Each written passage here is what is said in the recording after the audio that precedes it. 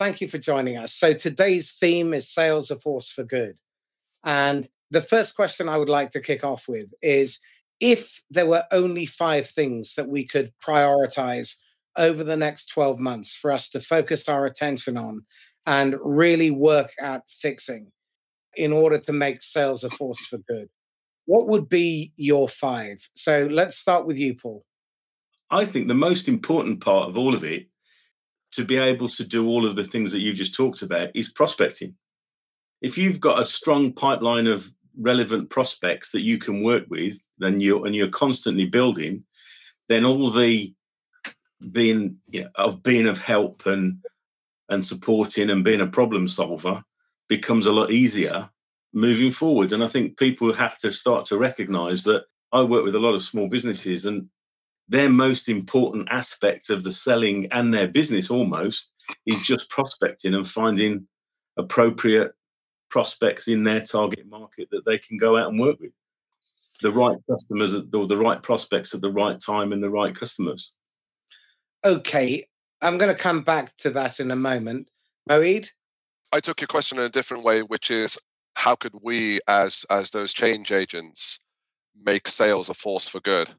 So for me, and I've given this a bit of thought, really, I think we need to start at the grassroots. And what I mean by that is we need to be there showing young people, and Marcus, you and I had this discussion before, but we need to show young people how sales really should be, and not should be based upon what we think it should be, but based upon the results, based upon overwhelming results that show that this approach to sales has the best results for the long term, and it creates a measurable quality for everyone else. So actually, I think in the grassroots element, we need to talk about that. So, the schools, when people are deciding on what careers they want to forge in the future before they even go to university, and also at university as well, because sales is so underrepresented around the world when it comes to the universities, that they are being influenced by massive influencers like Grant Cardone and others. And I'm sorry, I mean, I some of the stuff is okay, but I disagree with a lot of what he says around sales, in my opinion. But he's a heavy influencer to that community. And also, I mentor, final year graduate students in Manchester University, which is my old alma mater, and they come to me when it's almost as if, and I fell into this as well, it's almost as if they're not happy with neuroscience or whatever it is that they are studying in university, and they are exploring other opportunities, and they've come across sales. They want to be involved in sales because they see it as a path to business and understanding business and achieving whatever it is they want to. But they have a very warped view of what it takes to be successful in sales. And I think, in my opinion, we need to start at that grassroots, because other people who are far older are, they've been conditioned for many years. It's going to be a lot more fearful for them to have to make those changes.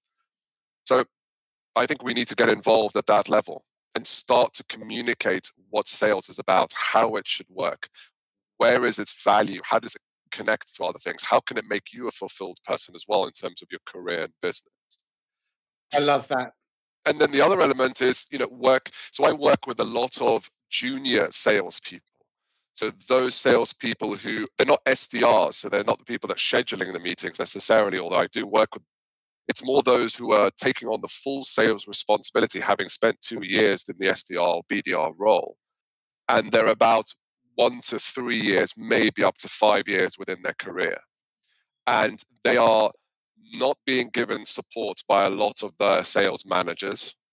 They're being trained in the 90s methods of doing sales. They are incredibly confused because there are so many books, so many courses, so many people touting what they do out there. And they're just confused. They are overwhelmed. And what likely happens is, as they're overwhelmed, the pressure builds up. And then they start to take a more direct, more adversarial approach to their sales because they feel the time pressure. If I don't get this right, I'm going to get fired. So I think the other stage is we need to be there at that level as well, right? We need to be that other voice that shows them hey, there is another way to doing this. It's going to be scary because you're going to go against the grain, and I've gone against that grain, and I know how that feels. But if we're going to be that force for good and that change, I really think we need to get at that level. Yes, we do need to talk to the senior level people. That's going to be a far slower burn. But hey, more and more decision makers, and according to Gartner, are now millennials. And they buy in a different way. So we have an opportunity now, because our buying community is changing, to do it in a way that actually is quite closely aligned to them. 60% of managers today are millennials. So we need to adapt. I think the old school empty suit, commission breath, product vomiting brochure in a suit never really had a place. But now more than ever, they are irrelevant.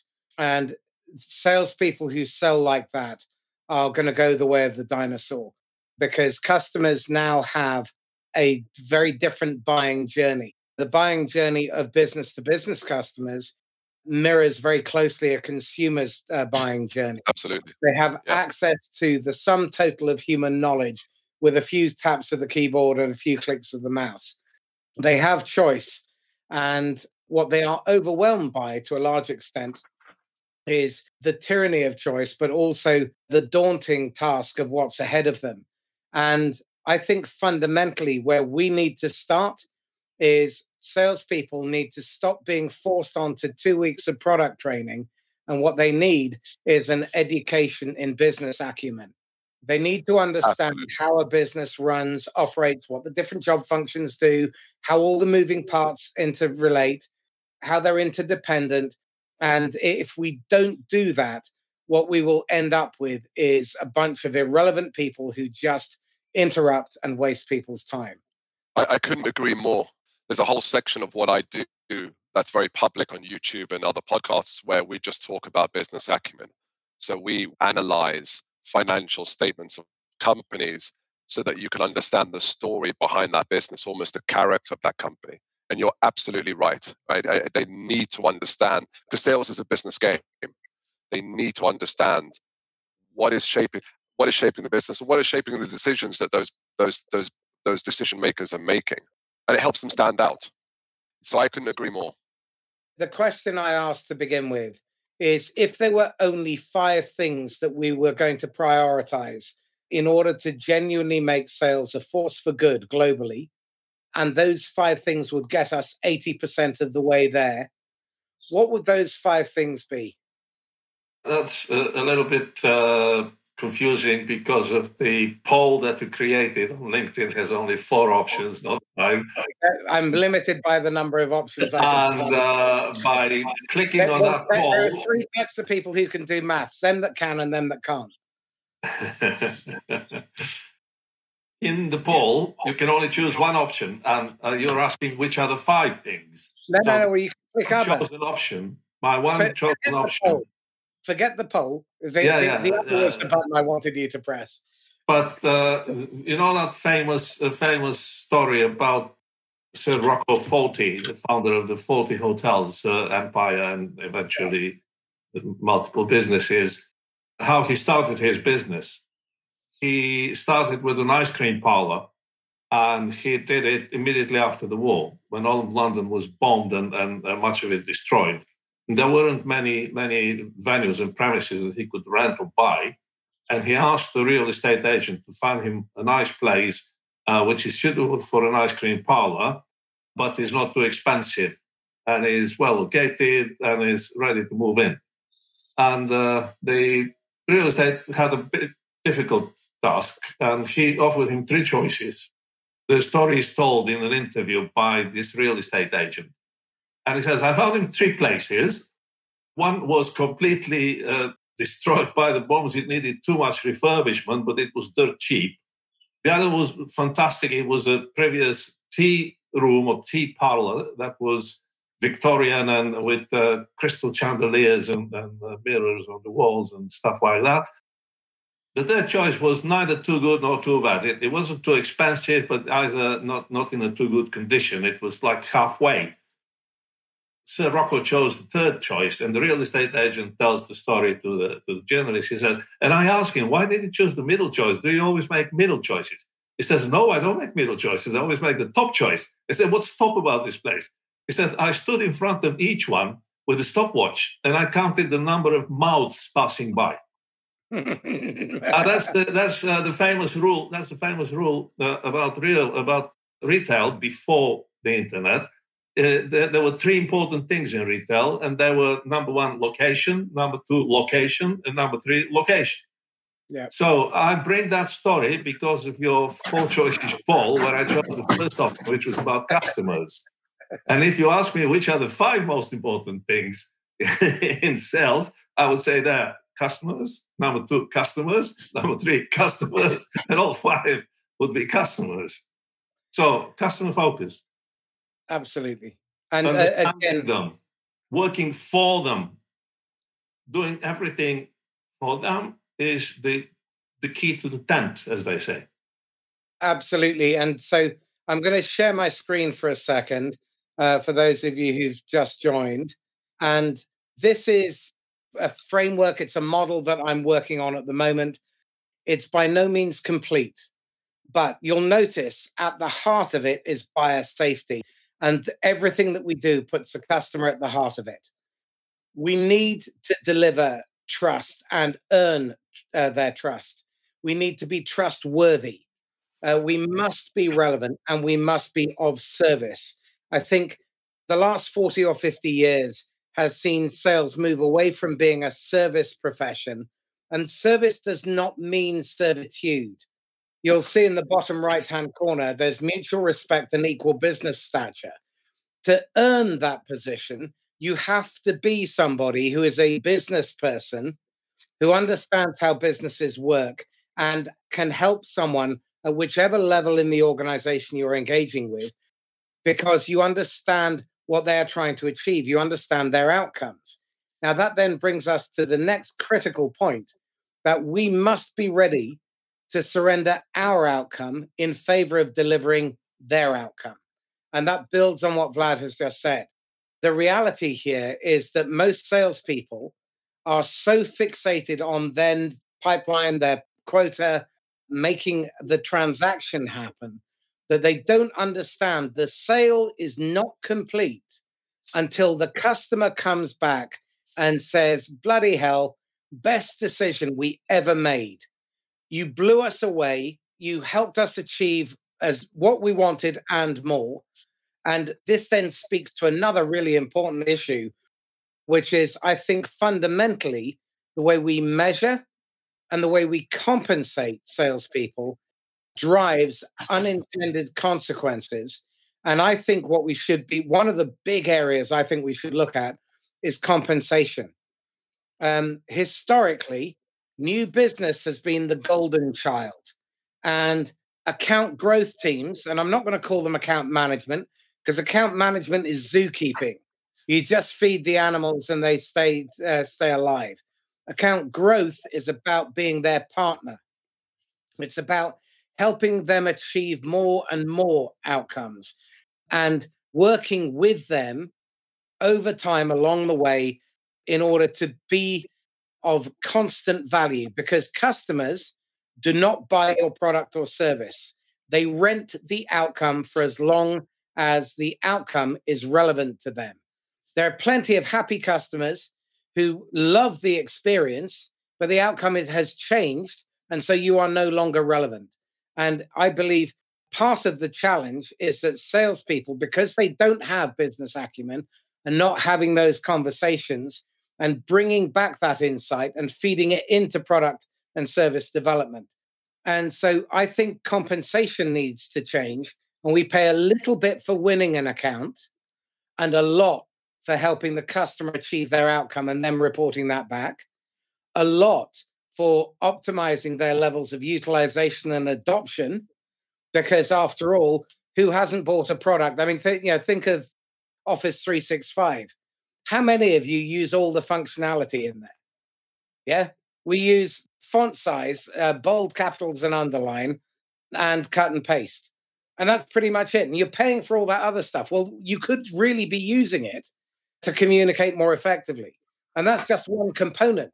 So I think we need to focus on win-win. We need to be ready to get down and dirty in the trenches and help do difficult work together. And that's the basis of partnership. We are interdependent. We help each other get better. And we need to be ready to confront issues when they are difficult. We need to be ready to challenge them when they're going to do something self-harming or when they're overstepping a boundary. We need to be vulnerable and tell them honestly, we may not be the right provider, and we absolutely must communicate with clarity. So, Paul, let me bring you back in, because I don't think, with all the broadband issues, I don't think you got a fair crack at the question. So let's hear from you again.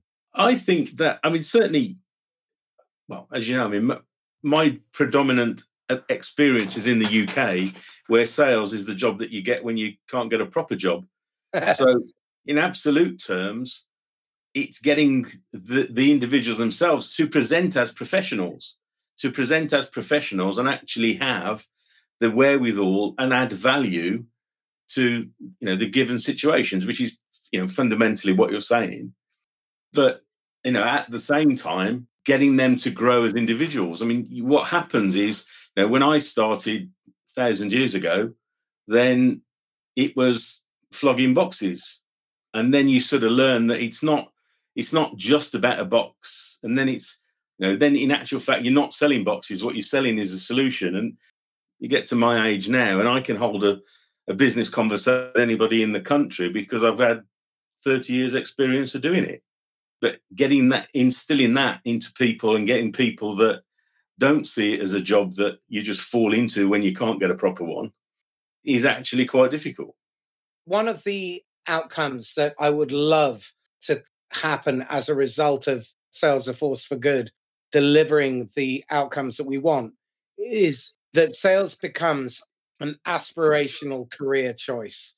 It's something that goes along with airline pilot, fireman, doctor, engineer. And it's not something that we should be embarrassed about.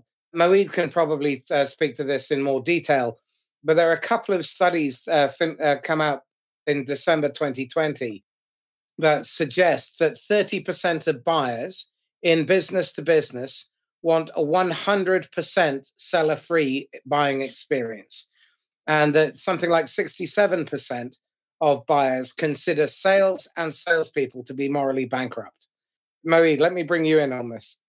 Yeah, so let's start with the first stat that she provided. Yeah, it's 33%, and this was a study done by Gartner, and really this came from the COVID pandemic accelerated this situation even more. It's not just about the millennials. It gave the buyers an opportunity to say, right, we can finally, and these are the words that someone told me as a buyer, we can finally distance ourselves a little bit more from the salespeople. Damn.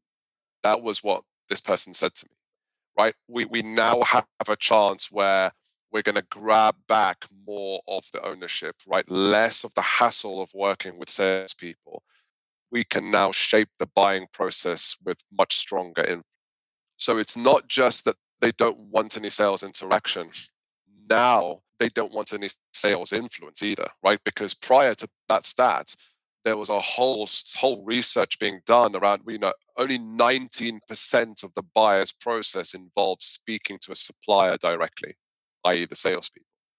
The rest of that time is just them doing their own research, speaking to their network, their peers, online research to understand the options available to them, right? And when I say options, most salespeople think, oh, the options means which supplier to go with.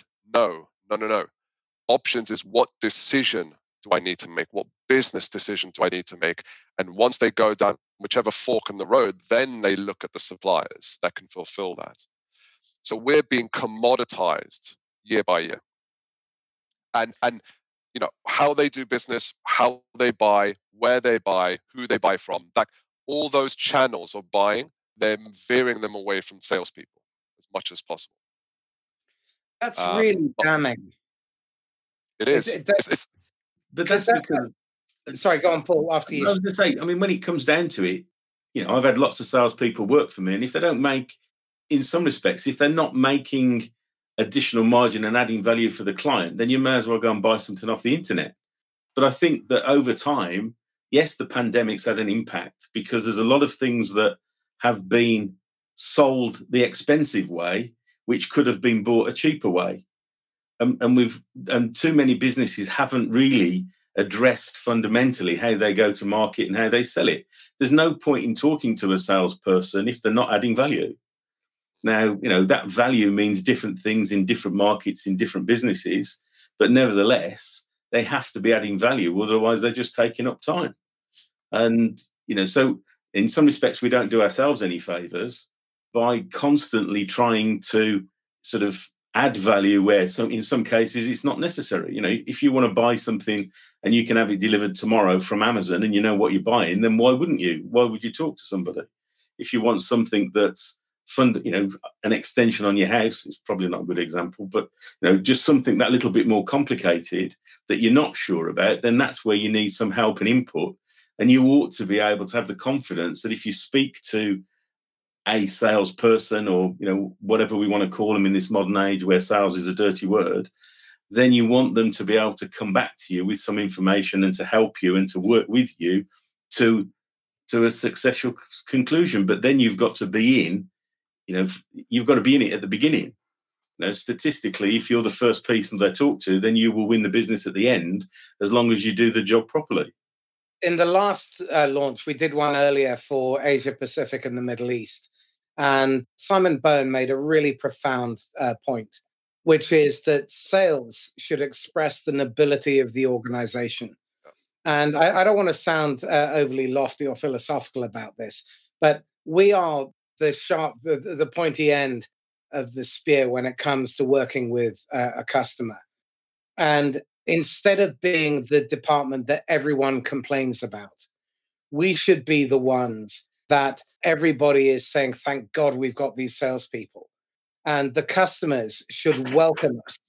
But too little of that happens. You've got the top 0.5% to 2% of salespeople where that is absolutely the case. And I'm blessed to have spent a lot of time talking to those sorts of people. But what I see far too often is sales is just used as a bludgeon to try and drag in revenue and get a transaction over the line. And there isn't enough emphasis on thinking as the customer. So I want to bring Vlad in at this point to talk about, you spend a lot of your working life dealing with senior executives. You've got the Senior Executive Forum. What is it that those senior executives are telling you about what they want and need from sales as a profession?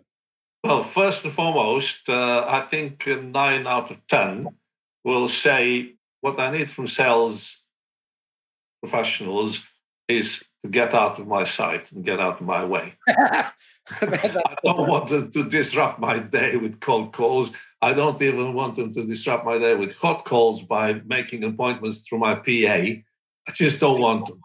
Get out, get away from here. That's what they tell me. I think they're not being arrogant. They're not being stupid. I think most of us, and I put myself in that lot, most of our salespeople are guilty for this because we create that impression. We create that kind of stereotype that salespeople are intrusive, stupid people who just eat your time and don't add any value.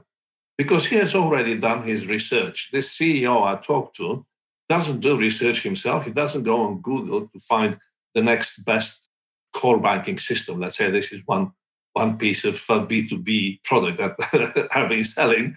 It says they don't go to Google to find the next best. They go to their network and they speak to their peers. They come to my events. This Senior Executive Forum was for that purpose. It's a networking kind of club for senior executives where they, over drinks, they gossip and they share experiences and they tell each other, look, I just got that one and my people are learning it, but it's a very steep learning curve and it's not very good software, to be honest. I have already bought a 3-year license and I'm stuck with it, but I'm not sure I will keep it if take up by my people doesn't improve. And they talk these things over drinks and that's their research.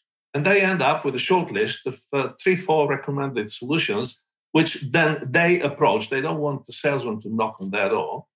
They approach, and they don't issue an RFI or RFP as is customary in the tech business, and it's customary in many other B2B businesses. They don't issue the formal procurement document to invite people to start pitching. They just go and find a contact that could explain to them things and answer questions, which is basically the job of a salesman, but they don't ask for a salesman. They say, can one tell me a little bit more about this particular aspect of the product, which they expect to be explained to them, either by the person who himself designed that product, so they want the salesman, they want the head of product development to come and explain it to them, or they even want some senior people at their own level, at C-level, to come and answer their questions. And this is their perspective. I got to understand that perspective by hosting their networking meetings. But nobody did that research. Normally, a sales organization, especially a company with more than one salesman, even if it has only one salesman, they should do this. A company of any size and caliber in B2B should do their research with decision makers on the buying side. What I learned over drinks in networking could be done more scientifically and in a structured, disciplined way, with well-prepared questions asked during conversations, not the questionnaire you send out, having conversations and recording, documenting those conversations, and then meticulously analyzing. Excellent, Marie. I've done that for the last 15 years. Okay. It's definitely not fancy regressional analysis, but it's a mixture of informal as well as formal communications with buyers across 10 different industries and across different seniority levels. What you described are one of the findings that I found. It kind of leads back to what we talked about, which is the trust element, right? There will be, when they hear a salesperson talk about it, there is already a natural bias, right? Unfortunately, it's natural. There's a natural bias that this salesperson is going to spin it in a way that's positive for them. At the second point, the reason why they want senior people isn't because they want necessarily senior people because it makes them feel good.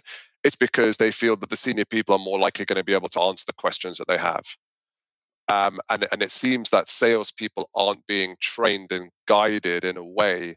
We expect salespeople to sell to senior people, yet we don't train them, we don't mold them and encourage them to become and think like senior level people.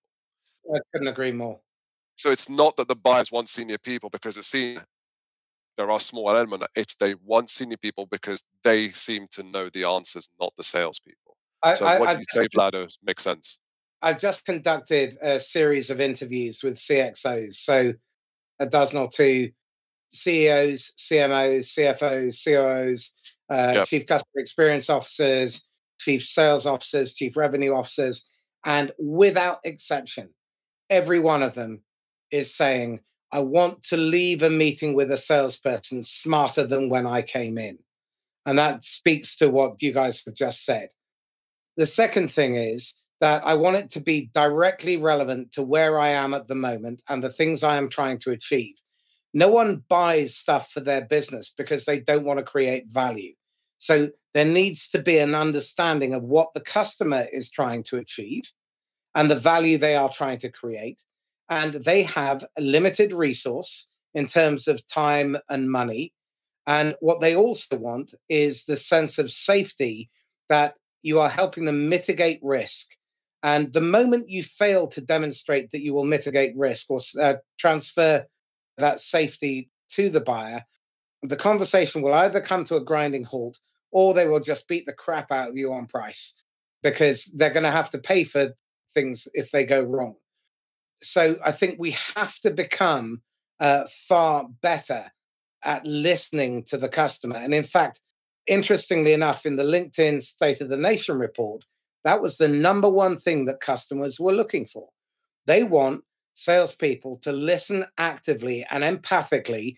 And I think what they missed was the surgical listening for insight and listening to understand what's really going on, what the underlying themes are that a customer is trying to achieve. Now, very few salespeople, particularly when they're selling to enterprise, actually bother to listen to analyst calls. A tiny proportion will read the transcript. But what you miss by not listening to the transcript is you don't hear where the executive stumbles. You don't hear the emotion. And I think part of the problem here is lack of preparation. The best salespeople I know are inveterate planners, they're rehearsers. They don't come up with the whine, I don't like role play. Simulation is a superpower for salespeople. Now, Paul, let me bring you in on this because I know that you've worked with many, many businesses over the years, both direct and also through the channel.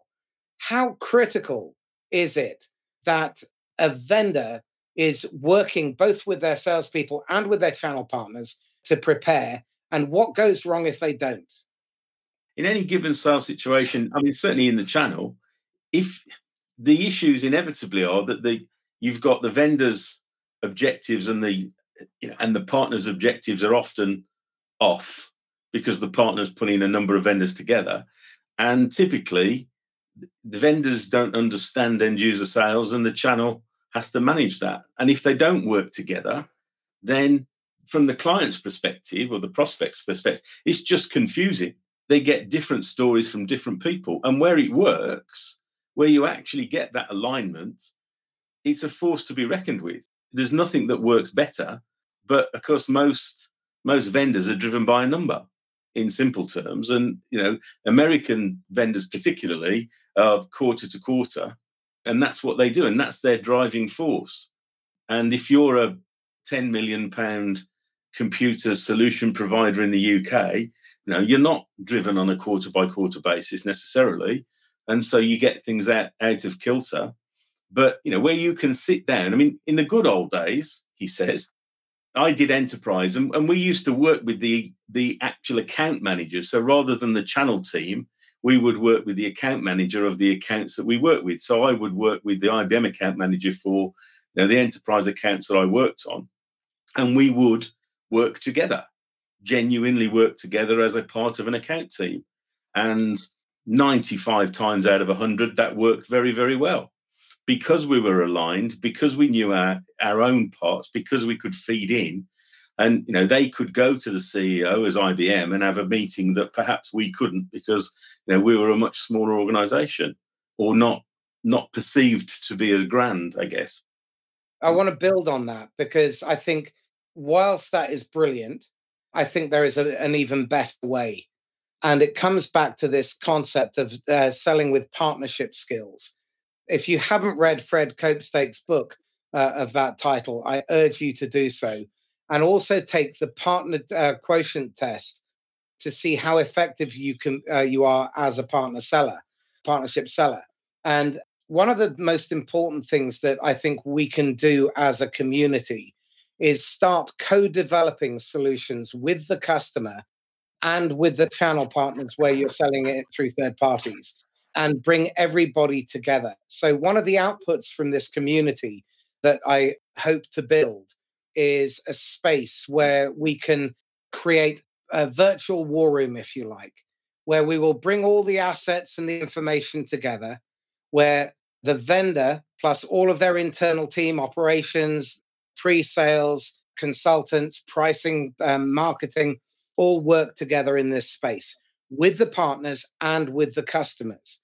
And we develop series of tools that allow the customer to get their fingerprints all over the solution. Because one of the lessons I learned early on in my Sandler career is prospects never argue with their own data. And it's far better if we co-develop the solution with them rather than trying to shoehorn them into our product or our service. And what I see is far too many people trying to become the authority in their space and be a trusted advisor. But what they're not is a trusted partner. What they're trying to do is tell people that we are the best and you should do things our way. The best kind of product development is the one that is developed hand in glove with the customer. And it requires us to speak to two distinctly different constituents. We need to get the voice of the customer, and we need to speak to our raving fans, the ones who we've really helped motor their business. But I think the other side is we need to speak to the ones who hate us, where we've screwed up. What's really interesting is Salesforce did a research study called Experience the Shift. And if any of you want a copy of that research, then please email me or DM me either on LinkedIn or Facebook. And one of the really interesting bits of output is that companies that speak to unhappy customers have a 600% faster product development cycle. I mean, just think about that. If you could get to market 6 times faster than your competition, what kind of an edge would that give you? How much more relevant would you be? So, what I'm amazed by is the lack of courage in our industry to invite people to criticize. And right at the beginning, I put up this banner. What would happen if we asked ourselves, our customers, how did I do in our conversation today? Have you seen better? And if you have, what did that look like? How could I improve? And I think self-reflection is an area that we as a profession need to improve dramatically. Thoughts, Moeed? Yeah, gosh, there was so much in there. So the last point that you made in self-reflection, I wrote an article around the markers of high performance salespeople. Self-reflection was one of them. Asking the Could customer, you share that? I can share that. And do you want me to share it in the if you can share it in the box now? And then, well, finish your point. One of them is self-reflection for sure, right? And it's and what asking the customer, asking the buyer, whoever it is you're engaging with, just casually, right? Not without like a form. Exactly as you said, that is brilliant. I think if salespeople did that, they would find that their results would skyrocket because you are hearing it from them directly in their language. But also self-reflection on their own part. So when they finish a call or a meeting, they're writing down. There's science behind writing down, right?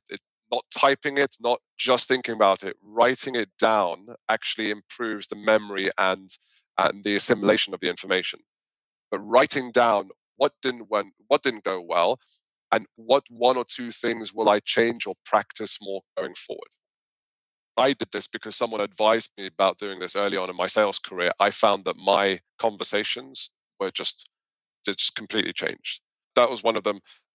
Having buyers involved in the product development process. So I spent 6 years being a commercial director for a function in a company called CB, which has now been acquired, on helping chief R&D officers improve the way that R&D performs in their company. One of them was this concept of pseudo prototyping. And it was taken from a case study with a company called Diebold. So Diebold creates all the ATM machines and a lot of other drive-through mechanical kind of technology, etc. But they did this thing around pseudo prototyping, which is pulling back the engineers on perfection and saying, just make a pseudo prototype, and this is what pseudo prototype will look like.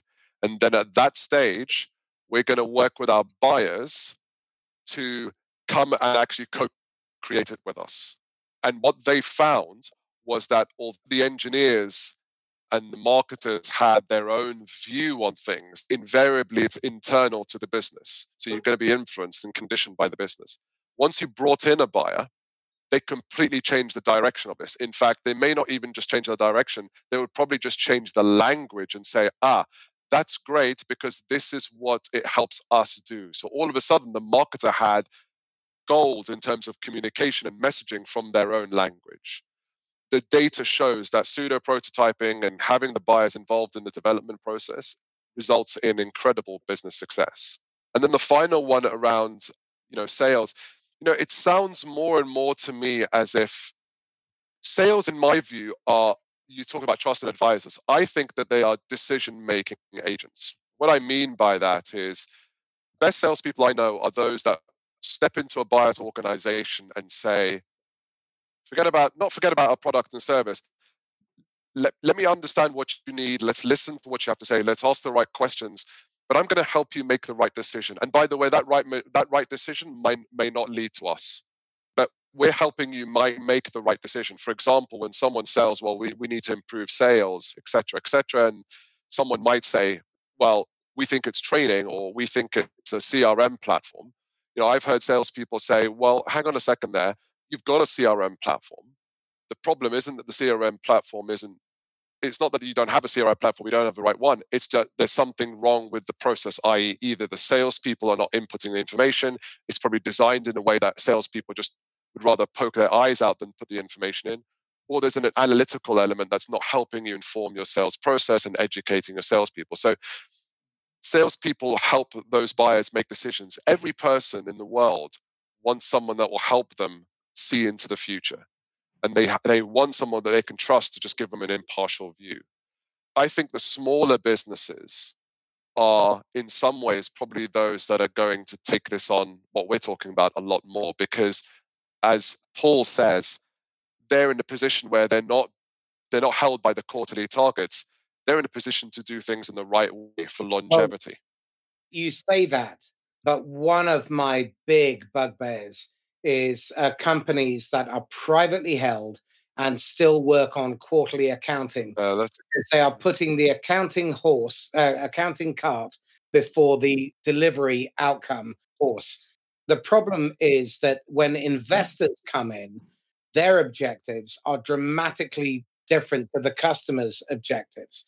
And the net result of that is that we end up propagating some really bloody awful behaviors. The unintended consequence of having speculators and gamblers, ex-football players and dentists who think that they somehow, just because they've got money, know how to run a fucking business. It just drives me insane. And they're so fixated on the money bit. Accountants should not run businesses. Business people should run businesses. Finance absolutely has its place. But the route to CEO so often is the CFO pathway. Yep. One of the ideas that I do have, and again, if anyone wants to partner with me on this, I believe that in the next few months, we are going to see a mass of layoffs of very experienced people. And some of those people will be looking to retrain and move into a different discipline. And I believe that there is an opportunity as recruiters to take on board gray-haired, balding, fat old folk like us. Well, not Moeed, because he looks desperately young, and retrain them and train them properly because they understand what it's like to be on the other side of the desk. You see the Pareto laws and those sorts of organizations doing the training and placing graduates. And I'm all in favor of fresh blood coming in. But I think there is a wealth of experience, and it will increase the levels of diversity. It will increase the range of experience. And both of those things will massively enhance the profession. And so I'd like to bring in, because I touched on it earlier, but we got diverted. And I really want to bring in this subject around diversity. We keep talking about salesmen, but 8 out of 10 of the top salespeople I know are women. And women are outperforming men routinely in sales. And without wanting to paint them all with the same brush, they fucking listen. They listen with empathy. And they're not there to try and peddle. They're there to help. One of my favorite salespeople on the planet is a lady called Caroline Pino. She just won Top Salesperson of the Year award with Splunk in her first year in the company. And bear in mind, she got diagnosed with cancer in her first month while she was on initial training. And get this, with only 2 hours of working time a day, she generated 360% of quota. Now, what does that tell us? Well, the first thing it tells us is most of us are really inefficient. If you can generate 360% of quota, only working 25% of a working day, okay, and the quota was big, so don't think you got off nice and easy. The other thing is that she turned up knowing that she was going to be constrained, and she turned up, and her opening line is, "I am here to help. That's all I'm going to do. Whether I can help you or not directly, I am here to help." And she worked with 4 key accounts. And at the end of the year, she came out at 360% of quota. Now, who the hell wouldn't want one of them on the team? Okay. So I think one of the problems with our industry is it is very he psychology led.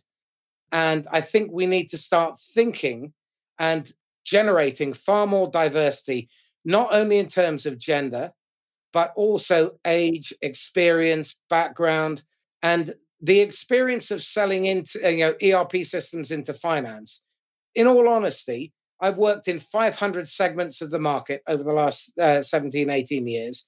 And all it took was 5 or 6 conversations to be able to understand 90% of what I needed. So experience isn't the thing. But there are a couple of things that I'd like to bring in here. The first thing is, how can we shift the bias and increase the balance so that we have a more diverse sales force? So let's start with that one. Paul.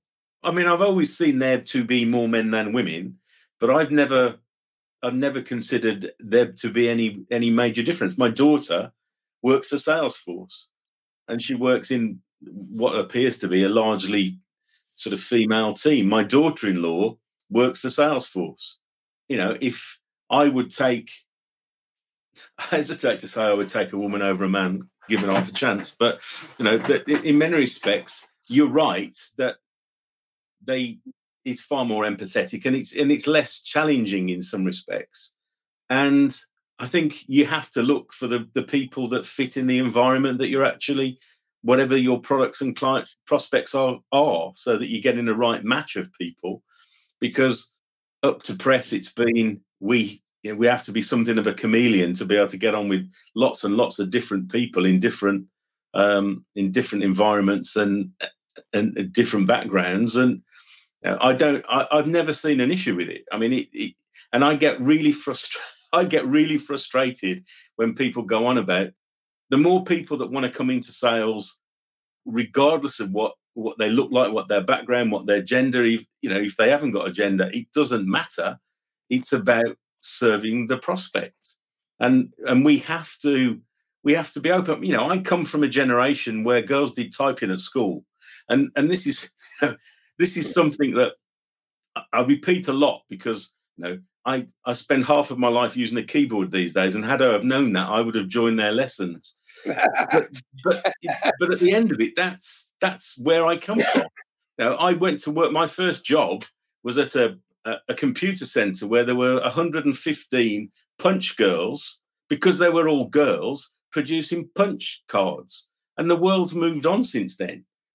And I've seen the world move on since then, and I don't get it in some respects. I mean, I listen to a lot of these sort of bias and things, and I want people that can do the job, who can identify with prospects, who can go and, in its hardest point, deliver a number, because regardless of everything else, we need people to deliver a number. But they have to care, they have to have the right attitude, and it doesn't matter. Nothing else matters.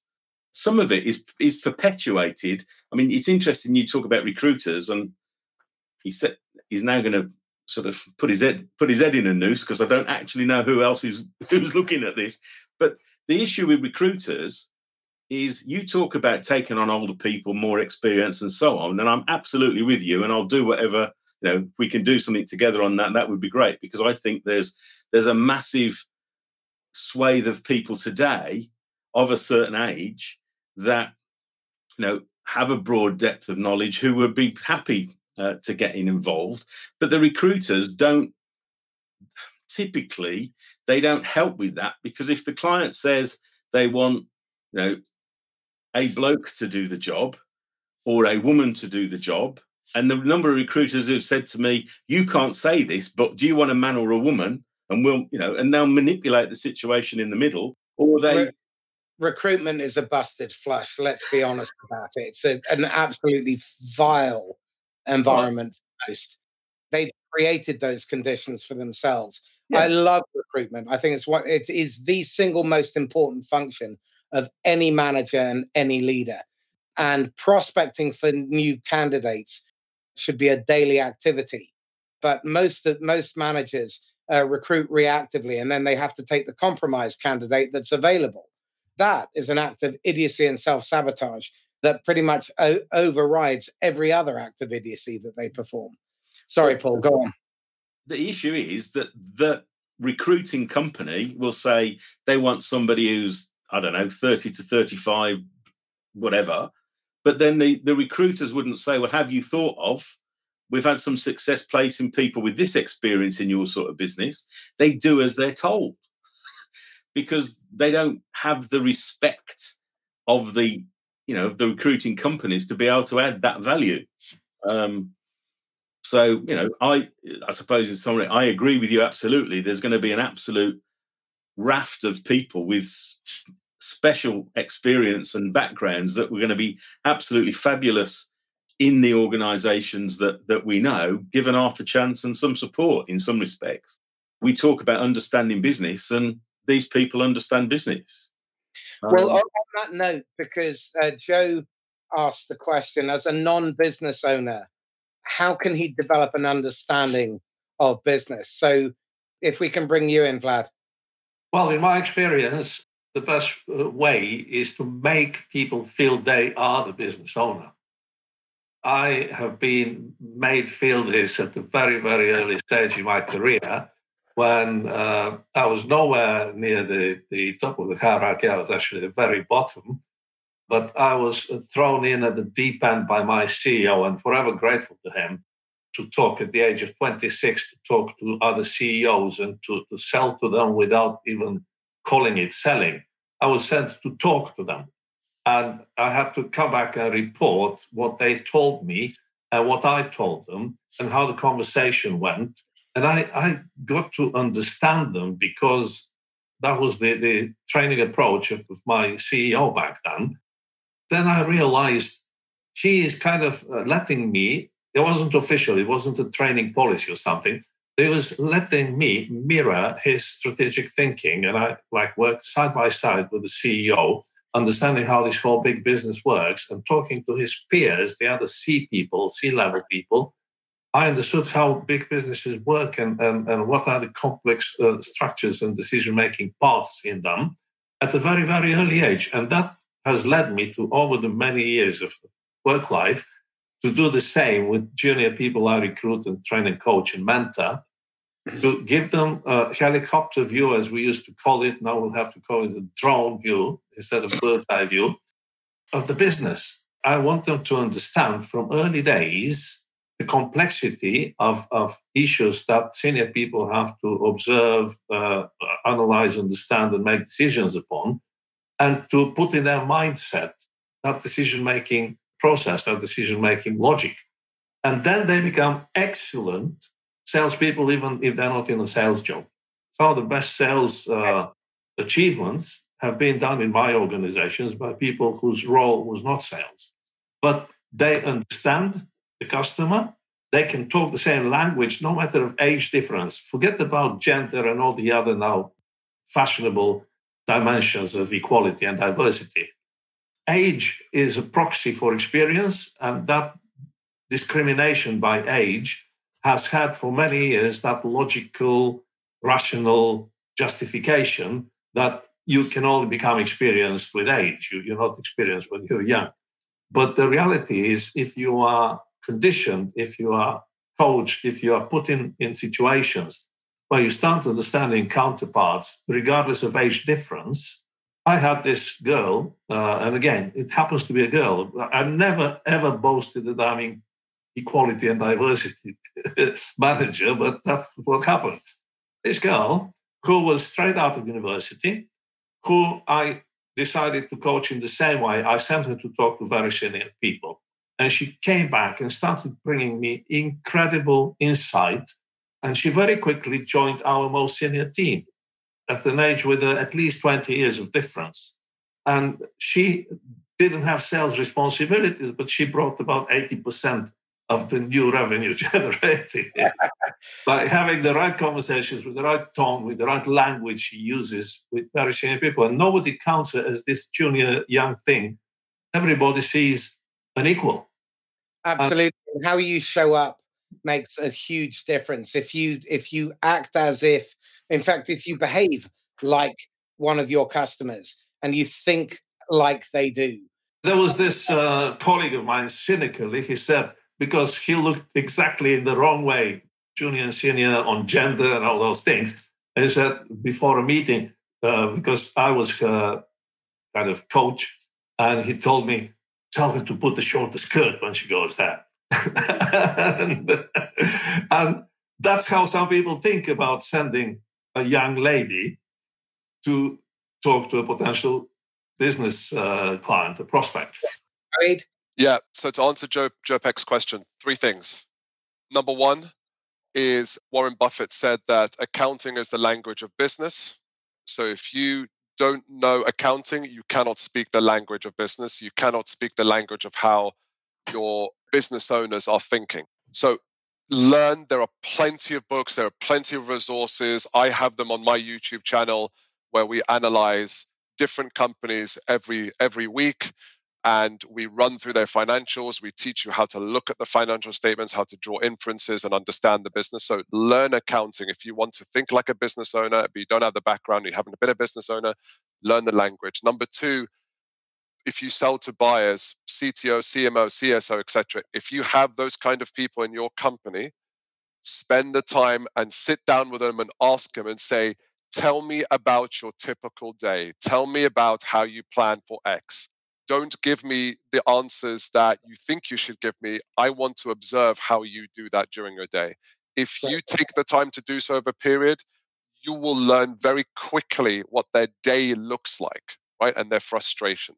And then the final one is, there's so much resources out there where you can start to listen and learn from business owners. Be careful about who you choose, of course, right? There's that caveat. There's a lot of people out there. But once you've selected the right people, it is incredibly easy to get a lot of information about how they think, how they view the world, right? And that's really important. It's how they view the world that makes them in some ways different. So, Joe, hopefully that's helpful. Those are the 3 things that I would say are absolutely essential to thinking like a business owner. Paul? I used to go and talk to my customers and ask them. I mean, I know that's kind of a staggering sort of admission, but when I started as an account manager for Jaguar Cars, and I went to their senior purchaser and said, "Can you tell me about purchasing?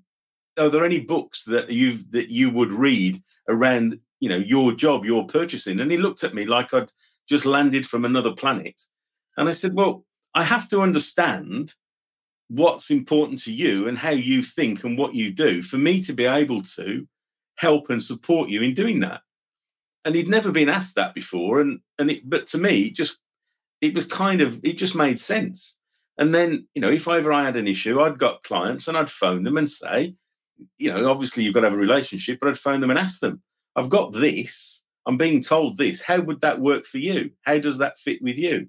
Would that help your business or not?" And then you get the on the ground, true view of what's going on. You talk about your sort of getting, I did a day some years ago now with Cisco because they can't sell, or they couldn't sell to small businesses.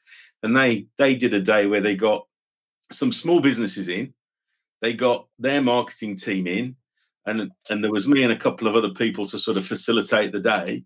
And we spent all day telling them, or these small business people that they are trying to sell to, telling them what they want and how they need it. And more often than not, one of the Cisco people would go, "That's not what you want. What you want is," and you go, "Stop and just listen to what you're being told.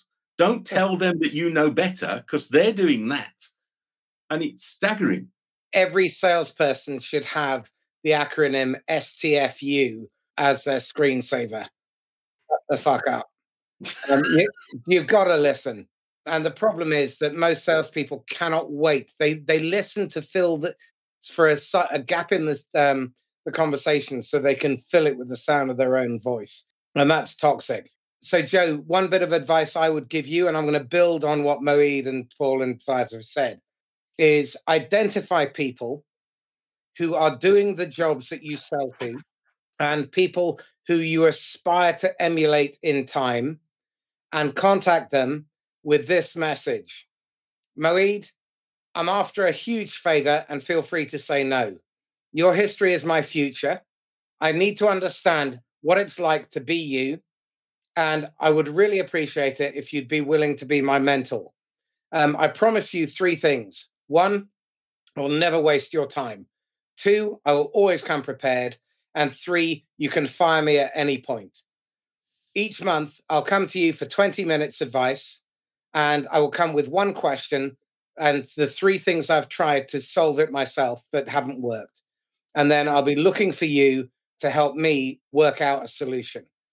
And like I said, anytime you can fire me. If it's not working for you, fire me. And do that and get half a dozen or a dozen of these mentors, and you would be amazed at just how many people will say yes. Now, the caveat is make sure you contact people who have failed 2 or 3 times already, because then they know that they don't know everything and they have the benefit of scar tissue. Okay, really powerful. Look, guys, we're coming to the top of the hour, so we're going to have to wrap up. One final parting bit of advice that you can give to everybody to take the message out to their community, to their customers, their partners, and their peers and their bosses in order to elevate sales and make it a genuine powerhouse, a force for good, and an aspirational career choice. Vlad?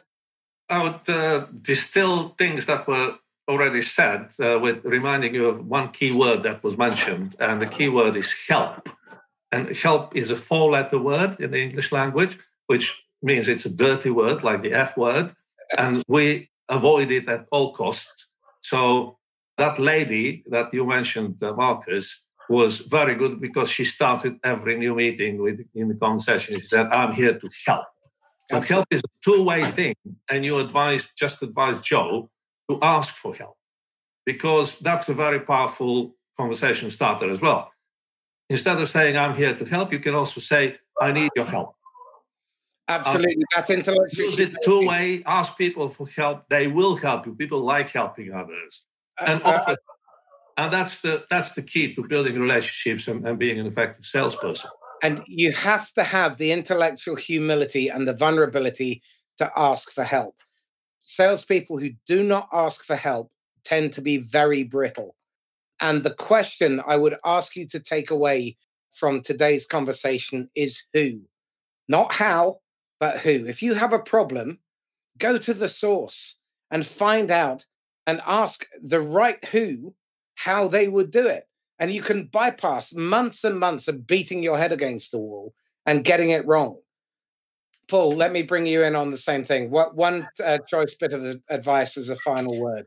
I think that sales is a profession, and we need to all go out and behave like professionals. And the more that we do that, and that means saying no and treating everything properly, and the more that we do that, the more that we will be treated like professionals. And until we start getting treated like professionals, it's very difficult to start moving things forwards. And this feeds another fundamental truth. You will only perform to the level that your self-concept will allow. Oh, yeah. If you see yourself as a commodity provider who's peddling some cheap tat instead of the customer's equal, you'll get treated like a commodity provider. If you believe you have the right to play and to have conversations with senior executives and people throughout the organization, and you come with the right intent. And I use the term, you need to arrive with love in your heart, and you have to have that genuine desire and intent to help and to serve. Moeed? Yeah, so very simple actually, straightforward, but not simple. The best way to be that force for good is to act. It's going to be through your actions, not from what you say. So if you act as that person, as a force for good, if anyone has been involved in raising teenagers, it's a humbling experience. They take their lessons from how they watch you conduct yourself. So if you want to be that change for good, act as if. And Marcus and I did a really good podcast session on how to be trustworthy, and we talked about character more than the competence. Act Absolutely. As if you are trustworthy. It's actually changed, so there's an 8th one now because I've completed the research on one point. But this is a great podcast for you to learn how to become trustworthy, not just learn it. Success is not just the knowledge you gain, it's the person you become. So act as if, set an example, and lead by example. And if any of you want to get access to that podcast, DM me. I'll send you the link and I'll pop it on the blurb when we publish this. So, gentlemen, thank you so much for your input today. Incredibly useful. Thank you, Marcus. Pleasure. Thank you for the opportunity, and best of luck to everyone who's in this noble profession. Absolutely. Thank you. Excellent. Okay, so you'll see on the banner at the bottom, if you want to volunteer and you see this as a mission that you can be part of, this is about creating a community. It's not about me. It's not about the guests on the panel. It's about all of us creating the conditions and creating the mindset, the culture, the behaviors, the compensation schemes, the recruitment processes. If you are expert in any of those fields and you're willing to volunteer, if you are good at using technologies that, frankly, I'm crap at, Clubhouse, I genuinely believe that that could be a fabulous platform for us to debate these discussions. If you know how to make that work, if you've ever built a community, if you know how to use technologies like Miro or Mural, if you are good at organizational change, then please volunteer. DM me either on LinkedIn or Facebook, or email me at marcus@laughslast.com. And the final piece is to remind you that what we're going to do is we're going to create these resources and assets which will be freely available to everybody. The objective here is to elevate the profession and make us an aspirational choice for the next generation of salespeople and sales leaders. Okay, so LinkedIn user, you say you am willing, so please DM me on LinkedIn. I'd be really grateful. For the rest of you, thank you so much for joining us today. In the meantime, stay safe and happy selling. Bye-bye.